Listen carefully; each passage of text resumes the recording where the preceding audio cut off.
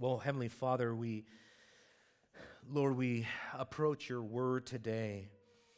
I approach your word today, Lord, with great thanksgiving and praise. Lord, I thank you so much that you've given us such a sure guide that we need not question where we are going to get wisdom to make it through this life. That you have given us a sure word of prophecy. That you have given us a clear guide for our feet, for our path. Lord, thank you, Lord, for your word today. I pray that you would give us the heart of the Apostle Paul as he here is exhorting the Corinthians towards a greater unity in the church. And I just obviously love to talk and preach and to study the concept of unity within a church and help us to see the things here that are burdening the apostle and the things that would either promote or things that would detract from the unity of any church. We know that unity is your heart. We know that your scriptures declare that it is in your sight a beautiful thing for the brethren to dwell in unity. And so, God, we pray your blessing on our time in Jesus' name. Amen. Amen. Well, that is really the subject of this passage before us today. I want to kind of sort of survey where we've come so far in the text, because we really reach a high point in 2 Corinthians right here. You might look at this passage and say, well, it's pretty straightforward, but in terms of its emotion, in terms of its thrust, it really is one of the most critical texts in all of the book or all of the sections of the letter, because Paul here really bears his heart to the church. And if anything in the book so far has sort of tipped you off to the fact that there are problems in the church, this passage makes it explicit. But you see here in this text that this is one of Paul's actually rare instances where he addresses a church directly, where he addresses them by name. The NASB actually says, "O Corinthians." And that's because Paul is using what is known as a vocative of address. In other words, it is a direct, formal address to the church, and he's trying to get their attention. He does this in Galatians. You know, Galatians chapter 3, verse 1, he says, "O foolish Galatians." He does it in Philippians when he speaks directly to them.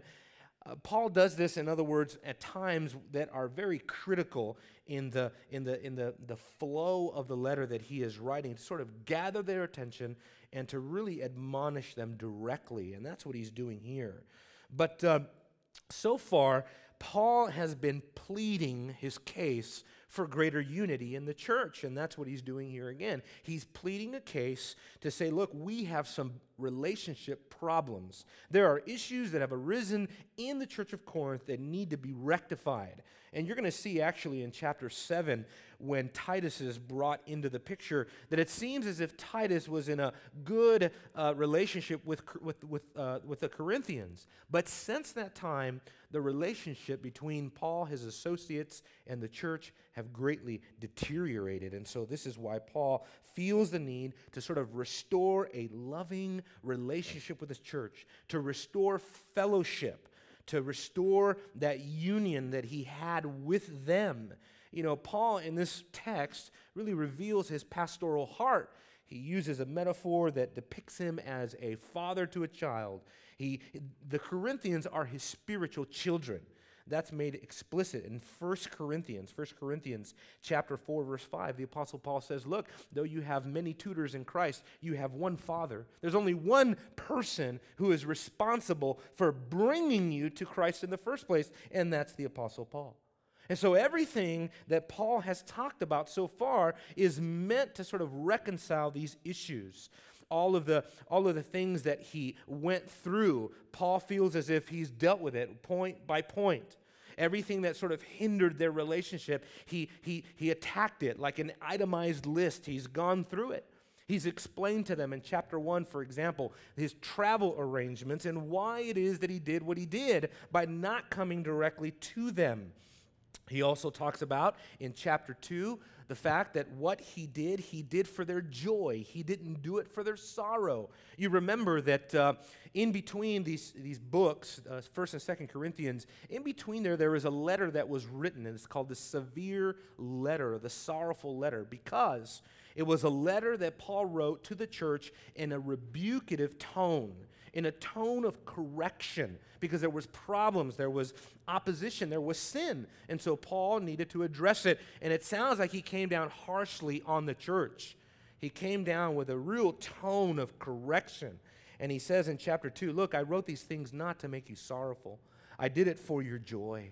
I did it for your correction. And we'll see in chapter 7 what that produced, that type of joy, that correction, that rebuke, but then the repentance that followed too. So he clarifies that point. Also, in chapter 3, so I'm just kind of giving you a survey of where we've been and where we're at to this point. But in chapter 3, you remember, Paul says, look, we don't need letters of commendation as others do. We don't need to be recommended by James or the church in Jerusalem or anyone else. We don't need letters written by men stating that our ministry is genuine, legitimate, biblical, that it is authoritative. He said, your very existence as a church is all the proof that we need. The fact that the Spirit has visited the Corinthians, the fact that the Spirit was working and shaping them and transforming them was all the proof that they needed to know that as a minister of the new covenant, God's work was happening. God was accomplishing his work among them, and that therefore he was a true minister of God. And as a true minister of God, chapter 4, you remember he denies, verse 2, he denies the allegation of any type of hidden or shameful ways in mishandling the word of God. He says, I have not been a peddler of the word of God, as some, which that word implies that financial impropriety, of saying that he had handled the word of God and did the ministry in such a way that there was financial accusation that could be leveled against him. This will come back into play back in chapter 8 and chapter 9 as we go into a lengthy discussion. I'm just going to warn you right now, we're going to go into a lengthy section on money. Okay? A lot of people visit churches and they come in and they don't know, but expositionally, we're just going through the Bible, but we're coming upon two of the most foundational chapters in the New Testament dealing with the whole issue of finances in the church. And therefore, the Apostle Paul has committed his conscience in the sight of God, in the sight of man, and he says in chapter 5 that he ministers as one who knows that he has to give an account. He ministers as one that knows he will have to stand before the very judgment seat of Christ. Therefore, he ministers in the sight of God. He ministers in the fear of God, and that is the way that he carries out the ministry. And lastly, we already looked at this, but early on in chapter 6, verses 1 through 3, the Apostle Paul made it very clear that he posed no offense, that he caused no offense. He posed no threat to the gospel coming to the church in saving power. So you see how Paul has clarified one issue after another. And now he comes to this emotional sort of just let all the facades down. Not that Paul was having a facade necessarily, but saying, look, he's going to bare his heart in the most explicit terms he could find. And he says here, and this is all built under this one overarching theme of this passage, these few verses right here. And that is what I've entitled Paul's passionate plea for revived unity in the church. Revived unity in the church, because they had it and somehow they lost it. But what I'm encouraged about in this whole passage is that he could regain it again, that unity can be restored if they reciprocate the heart that he is demonstrating here. Look at verse 11 with me again, verses 11 all the way to 13 one more time. He says, our mouth has spoken freely to you, O Corinthians. In other words, he hasn't held anything back. Our heart is open wide. You are not restrained by us, but you are restrained in your own affections. Now, in a like exchange, I speak as to children, open wide to us also. Open wide to us also. So here, foundationally, by restoring unity, three things were essential. There was three things that were essential for restoring the type of unity that the Apostle Paul envisions here. You know, and unity is worth it. I mean, I hate to state the obvious, but it's true. Why do you think that throughout Paul's letters, I mean, Philippians probably more than any other letter, Paul unashamedly strives with great zeal and passion and with great intent for the unity of the church. And that is because, brothers and sisters, let's face it, we tend towards disunity. It is so easy for us to get off kilter, to find problems with one another. It is so easy, as Paul wrote the Galatians, to bite and to devour one another and to consume one another. Because obviously we each have faults. We each have issues. We each have our problems. We each have our sin and indwelling remnants of sin that cause us to be who we are. And there are no perfect churches. And obviously, in a point of encouragement for me is that this is an apostolic church. I mean, you think about what's going on here on the surface of it. This is the mighty Apostle Paul dealing with one of the churches he planted. He founded this church. Remember, he fathered this church. And the church is not receiving him. The church has shut up its heart, as it were, to the apostle. They have closed off their affections to the Apostle Paul. And so it's encouraging to me for many reasons, because realizing that unity is something we need to strive for, but if we lose it, or we ever hit any peaks and valleys in the unity and the harmony of our church, if we follow the biblical principles given to us in the Word of God, we can restore and revive that unity again. And that is certainly fuel for pastoral ministry. But let me begin first by saying this. The three things that are needed. Number one, there's a need for genuine transparency. Genuine transparency. And now you see that by the metaphors that he uses. He actually uses two metaphors that he's going to use here. The first one has to do with the body. He speaks of his mouth and he speaks of his heart. He speaks of his mouth and he speaks of his heart. When he speaks of his mouth, obviously he's talking about the ministry that is administered by his teaching, the things that he's communicated, the fact that he has spoken frankly to them.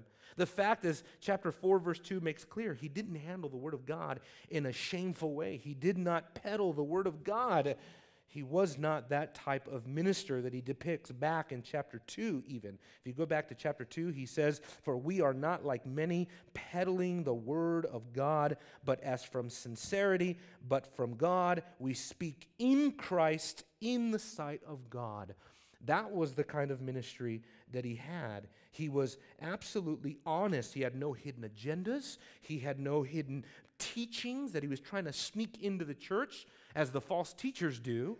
And always remember that when Paul speaks of his speaking ministry, his teaching ministry, he always has an eye to the false teachers. That is the background that sort of undergirds the whole letter. He's going to face these teachers and he's going to hit them head on later in the letter himself. He's going to talk about the contrast between him and the false teachers, the fact that he took advantage of no one. For example, 2 Corinthians 11, verse 20. Listen to the words here because they are explicit. He says in 2 Corinthians 11:20, "You tolerate if anyone enslaves you, if anyone devours you, if anyone takes advantage of you, if anyone exalts himself, if anyone hits you in the face. To my shame, I must say that I have been weak by comparison. But in whatever respect anyone else is bold, I speak in foolishness.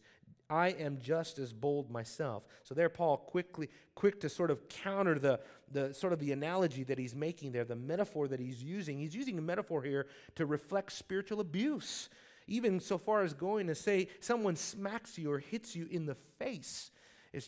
I think it's just an expression of saying, look, you tolerate it if people abuse you. Whatever it is, these false teachers, and isn't that remarkable to see? I mean, you and I, by the grace of God, I'm thankful, I'm surrounded by a group of people who are discerning. But boy, you turn on the television and you just see these charlatans up there, right? And they're $5,000 suits, right? Usually white, and they usually stick out from everybody else. But they're up there, right, with see-through pulpits, and I don't know if that's a sin, but it just goes with the whole thing. They got thrones up on stage, and it's so obvious to us what's going on. There is spiritual abuse happening. There are people being taken advantage of. In his book, Christianity in Crisis, Hank Hanegraaff actually details and actually goes into accounts where faith teachers, prosperity teachers, have even cost people their lives, insisting that they get off of medication and just trust the Lord. And people end up dying because they've listened to false teachers. See, we're surrounded by an ocean of dishonest ministers. We're surrounded by deception all around. And it's everywhere, and it's on a myriad of levels. You have the emergent church group, you have the seeker-sensitive crowd, you have all sorts of different models for ministry. You have the market-driven church that all they care about is sort of producing some sort of product, of promoting some sort of method of church growth.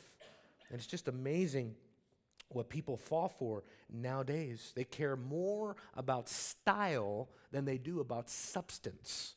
That is the truth. They care more about style than they do about substance. They want to know, is the pastor cool? They want to know, is the pastor good looking? Well, you guys have had it, sorry. You ain't never getting that. Except for my wife, of course, right? But you know what I mean. People come in and they immediately are attracted by the externals. How's the worship? How's the music? How's the people? How's the culture? Is everybody hip? Everybody cool? Is everybody in? And the last thing they care about is, what did I learn today in that church? Was I taught anything in that church? Did I learn anything about the Bible? Did they magnify the riches of the grace of Jesus Christ in that church? I just think we've conditioned ourselves to look for all the wrong things. Paul, by contrast, was a godly minister. He was open and transparent. He says, our mouth has spoken freely to you. Freely.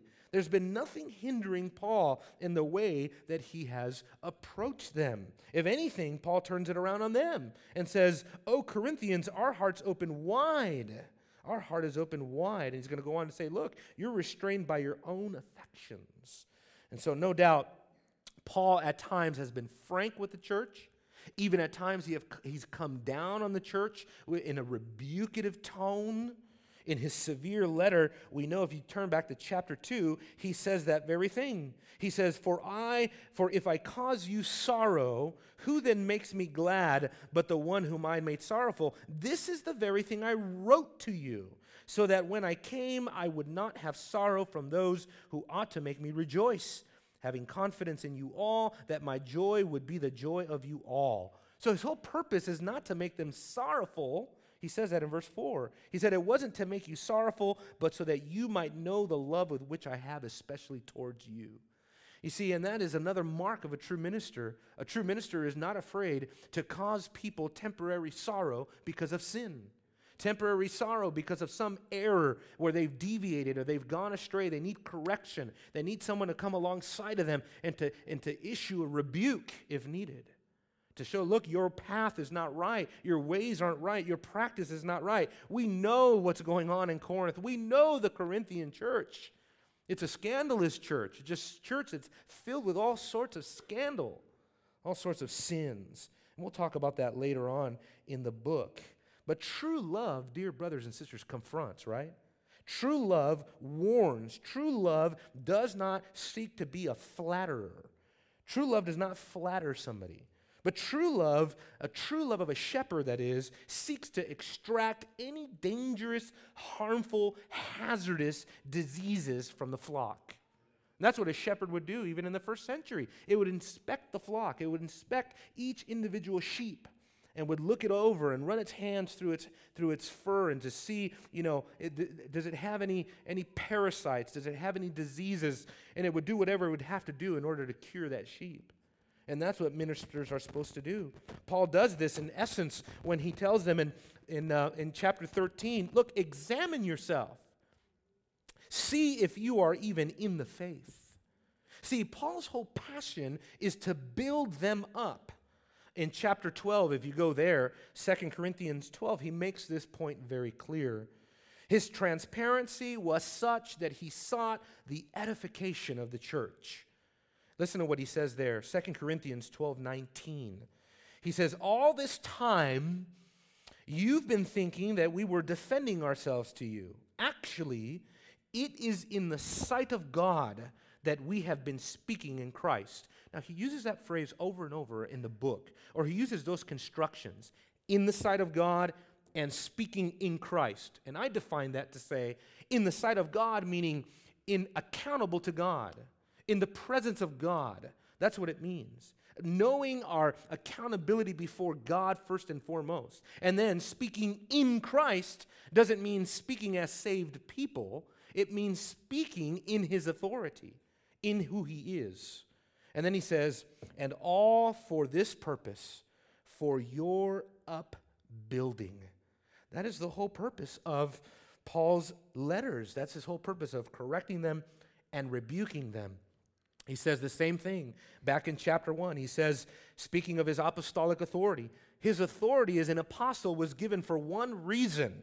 It's amazing how Paul can just sort of sum up the whole ministry in these little phrases, right? He says in chapter 1, verse 24, of his apostolic authority, we don't lord it over your faith, but we are workers with you for your joy. You see that? For in your faith you are standing firm.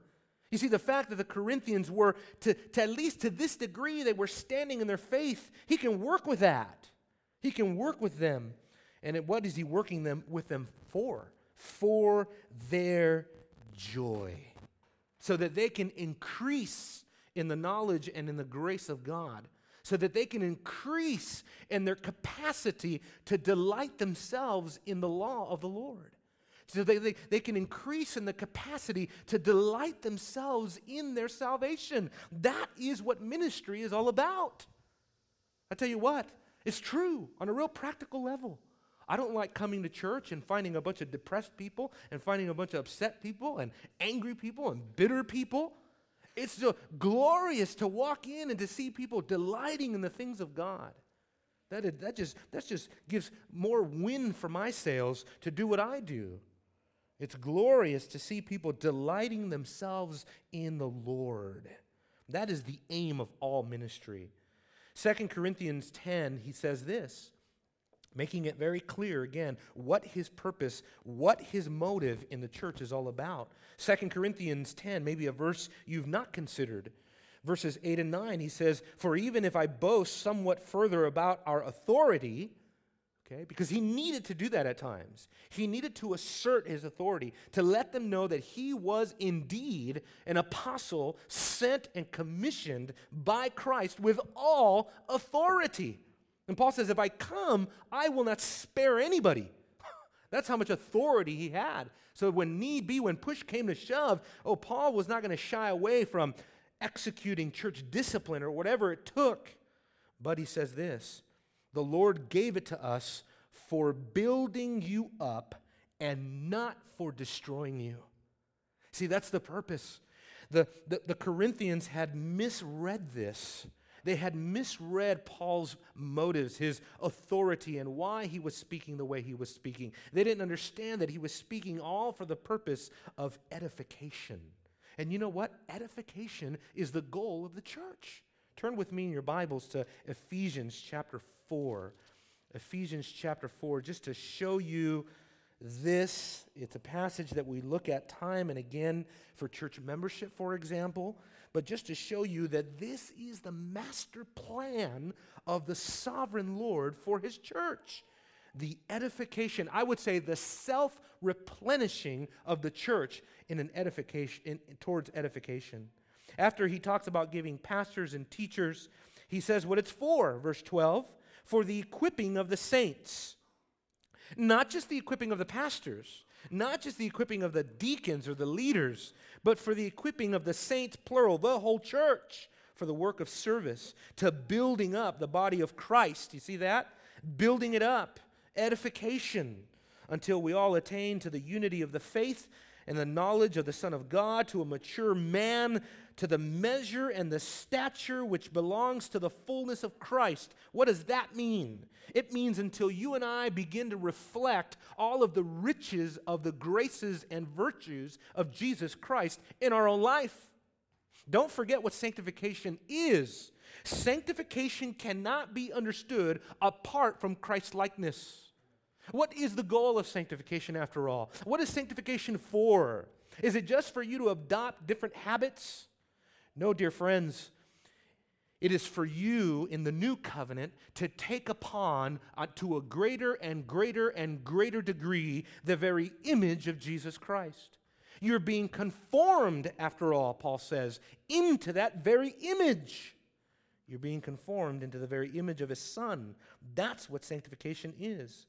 As a result, we are no longer to be children tossed here and there by waves and carried about by every wind of doctrine. You see how the edification of the church cannot be divorced from sound doctrine.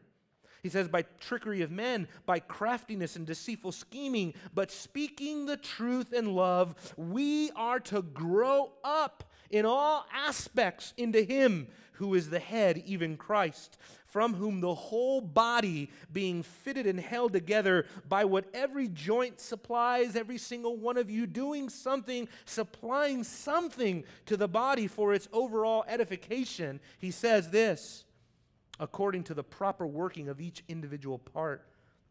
Are you functioning correctly? Are you functioning in a healthy way? What does it do? It causes the growth of the body for the building up of itself in love. I knew it was dangerous for me to go to that text because I could just spend all day right there. But that's what it is, for the building up of itself in love. The Christian church is a family of love. Christ-centered, Bible-saturated love. That's what it is. Spirit-wrought love. We ought to so love one another in the church. As the Apostle John says, we ought to lay down our life for one another. That is the love of the church. Speaking of love, that's the second element.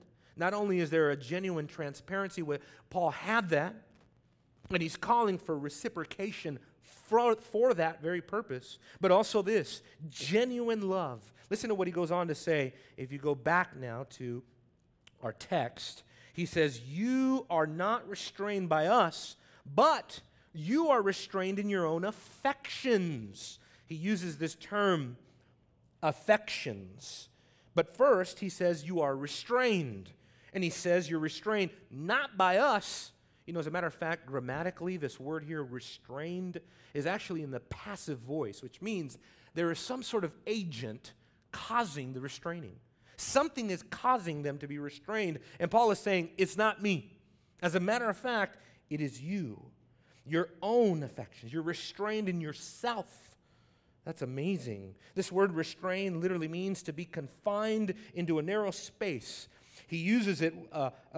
He used it earlier in chapter 4, verse 8, when he says that we are afflicted in every way. Remember there, he's cataloging all of his sufferings in chapter 4, verse 8. Everybody with me there? 4:8, where he says, afflicted in every way, but not crushed. That's the word, crushed, confined, pressed down. That's what he's saying. In other words, their affections are they're clogged up. They're not allowing the love, the Christian love that ought to be there to freely flow from them. They are restrained in their own affections. Paul makes it clear, therefore, that the problem lies within their own capacity to reciprocate. And that is never a good thing. It is never a good thing when a church has no capacity to reciprocate the love and the unity and the fellowship with its leaders. That's never a good thing. The Word of God has something to say about this everywhere. Let me just read to you a couple scriptures here. It's never a good thing in the church when people feel Sorry. I'm hearing something, but I can't do anything about it. When people feel this inability to respect their, or to love and appreciate their leaders. 1 Timothy chapter 5, verse 17. Timothy, is this on or not? Did it die? It's on? Okay. I can't tell up here. But 1 Timothy 5:17. Okay. The elders who rule well are to be considered worthy of double honor. Think about that. Do you reciprocate that type of honor to your leaders? Hebrews 13:17 says, obey your leaders and submit to them, for they keep watch over your souls as those who will give an account. And you know, the temptation, even for a pastor, is to be embarrassed about passages like this. I'll be honest, it's hard for me even to muscle them out of my mouth. Hey, you need to give me double honor. Hey, you need to obey your leaders. But for my own sanctification, I have to, in the sight of God, speak the truth in love. I have to tell you that unless you respect your elders, you should go to a church where you can. And you can't find a church, you know, it just amazes me. It always breaks my heart and amazes me when I find people that church after church after church, they can't find anywhere where they respect anyone. They can't go anywhere and submit to anyone's authority. It's really a sad, and it's a very, very serious symptom of a very serious spiritual problem in that person's life. I've met people, they've come here. They've come to our church. I ask them, well, where do you go to church? Oh, I don't go to church because, well, I have this view. And I can't find a church that has this view. Well, how long have you been looking? 4 years? 4 years? You can't find a church? You might want to move out of state. Go wherever you got to go, okay? If you got to go to John MacArthur himself, if you got to go to John Piper himself, if you got to go to R.C. Sproul himself, whoever your hero is, man, for the sake of your soul, go there and submit to your leaders. Respect them and give them double honor. That's only right. Now, Peter probably gives us one of the most in-depth treatments of all of this, the over-under relationship, 1 Peter chapter 5, where he really focuses in on the duties of the elder. He says, I exhort the elders among you, this is 1 Peter 5:1, as your fellow elder and witness of the sufferings of Christ, and a partaker also of the glory that is to be revealed, shepherd the flock of God among you, exercising oversight, not in compulsion. Don't force people to do things, but voluntarily. You got to get people to do it willingly. And you yourself have to have a willing heart. He says, according to the will of God, not for sordid gain. Don't do things for money. He says, but with eagerness. You want to serve. There's no trepidation to serve with eagerness. You want to do it. I tell this to the fellowship of our elders and deacons when we get together, and I've shared there's different people. The difference between a good leader is this. A bad leader will do it because it needs to be done, and he's willing to do it. He'll plug the hole wherever it needs to be done. A good leader is somebody that wants to do it. He can't wait to do it. There's a calling, there's a sense of divine vocation over them, that this is what God has called them to do. They're eager to do it. They want the responsibility. They don't want to shirk it at any chance they get. They want the responsibility. But yet, he says, so careful. Don't lord it over those allotted to your charge, but proving to be examples to the flock.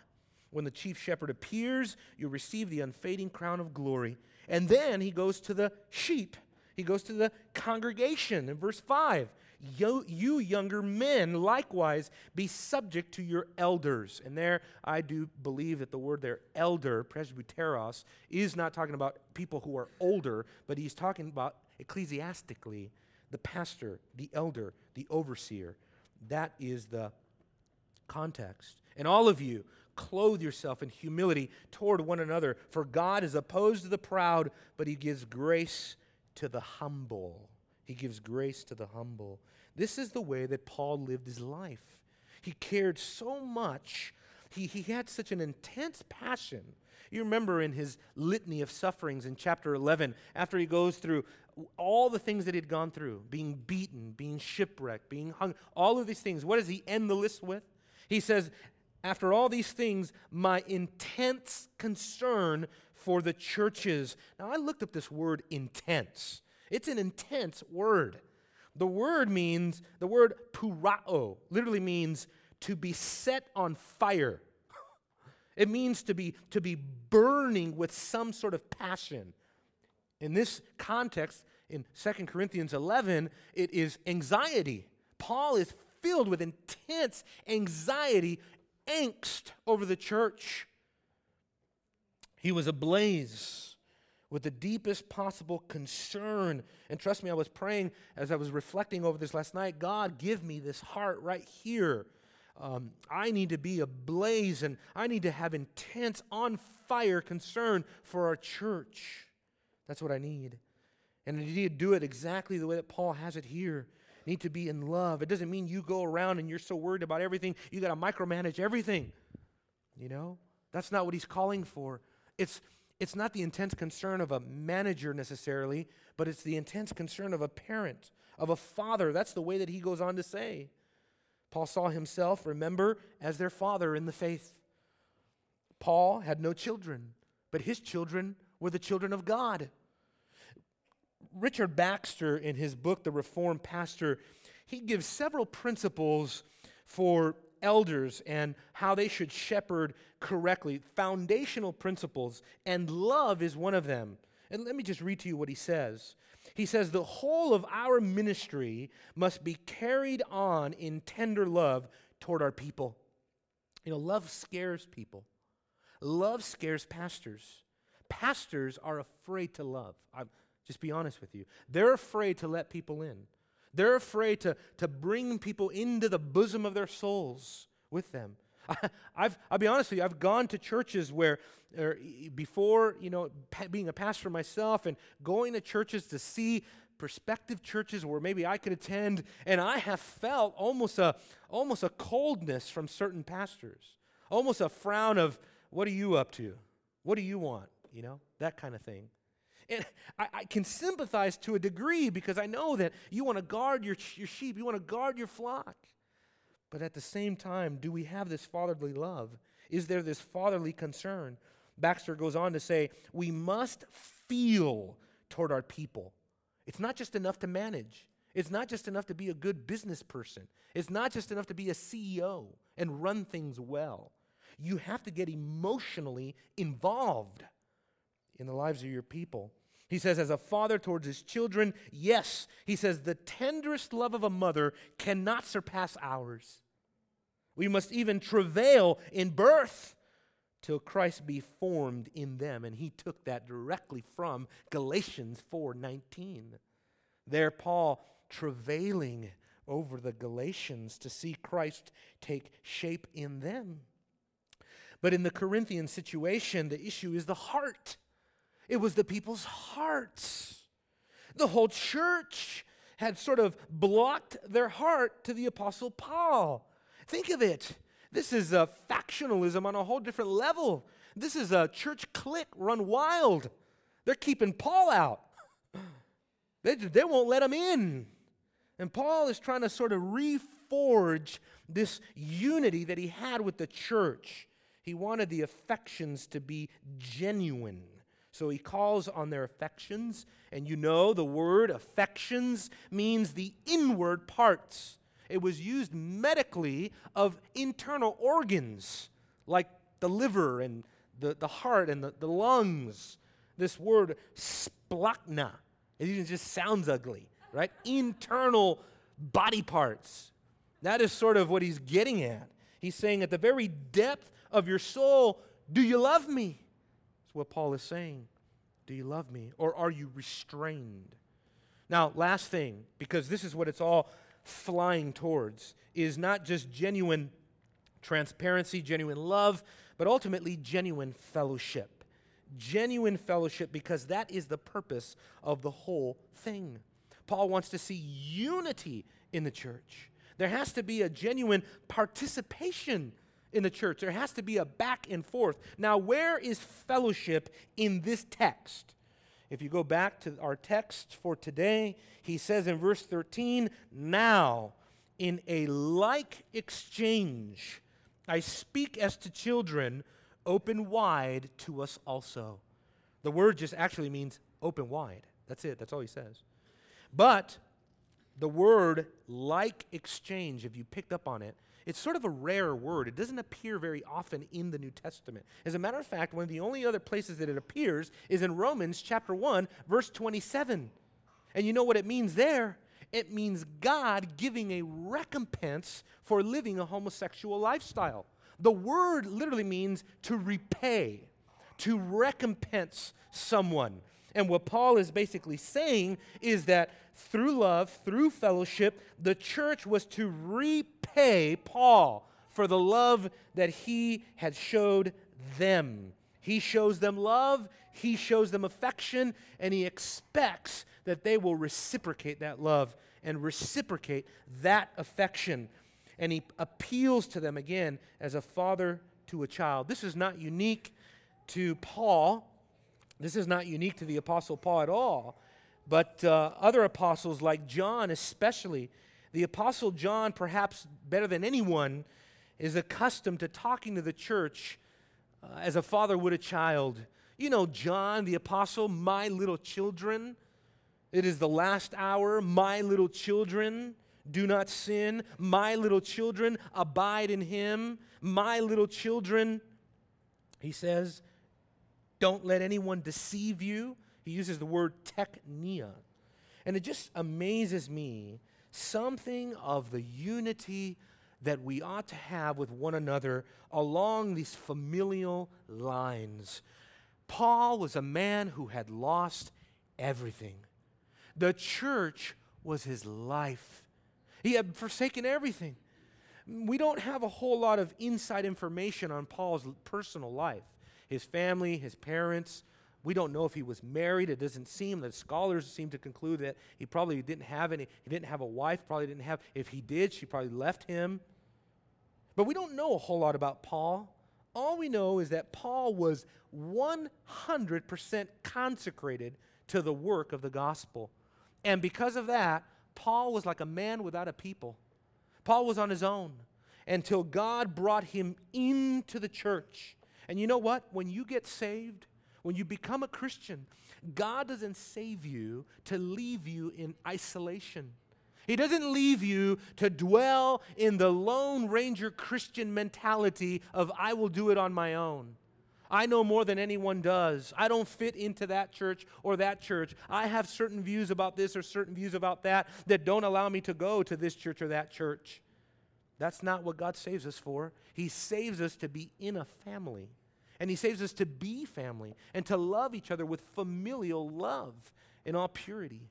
It's beautiful. The church is such a magnificent entity, is it not? It is the family of God, and we will fellowship as a family forever and ever and ever. And I think that's why God hates division. He fears, the apostle fears finding division in the church. He says that later on. He says, I am afraid that perhaps when I come, I will find that there are strives and divisions among you. It's never a good thing. But this is the only way that we can have the unity that Paul envisions. We need to have a genuine transparency. We got to be real. It does no good to walk into a church and be plastic every week and just be fake, right? Where you're struggling all week long, you're living a terrible, terrible life in the flesh, you're struggling, and then you come in here and you put it on a face for an hour and then go home and you're somebody else. It does no good to do that. It does no good also not to have love, to be shut up, to be shut off to the fellowship of God's people. And it doesn't do any good either not to fellowship, not to join yourself with God's people, not to share time together. Woe is you if you do not like to hang out with other Christians. And if you call yourself a Christian, it is not a good sign. That's not good fruit. I would say examine yourself, see if you're in the faith, because that is not evidence of a believer.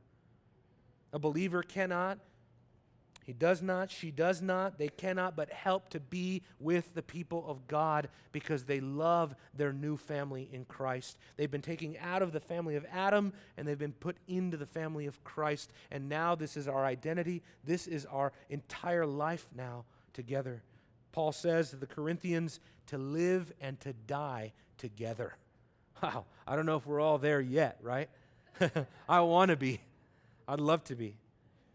Let's pray. Father, Lord, we thank you for the possibility of such unity. And Lord, we thank you for the possibility of, Lord, having the type of fellowship that Scripture envisions for our lives. I thank you for the type of ministry that we can have here at Heritage Grace if we stick to what Scripture declares, if we are not afraid to commit ourselves to the whole counsel of God. And Father, I pray that you continue to work this unity in our lives, work this unity in our church. And we just pray, God, that you would work throughout our lives during the week, that we would meet with one another, that we would call one another, that we would pray for one another and admonish one another in the things of God. We need the encouragement. Lord, we need to be reminded over and over of these things because we are so quick, as the old hymn goes, to leave the God we love. Father, have mercy on us and keep us on that narrow path. Pray you bless our fellowship. And it's in Jesus' name we pray. Amen.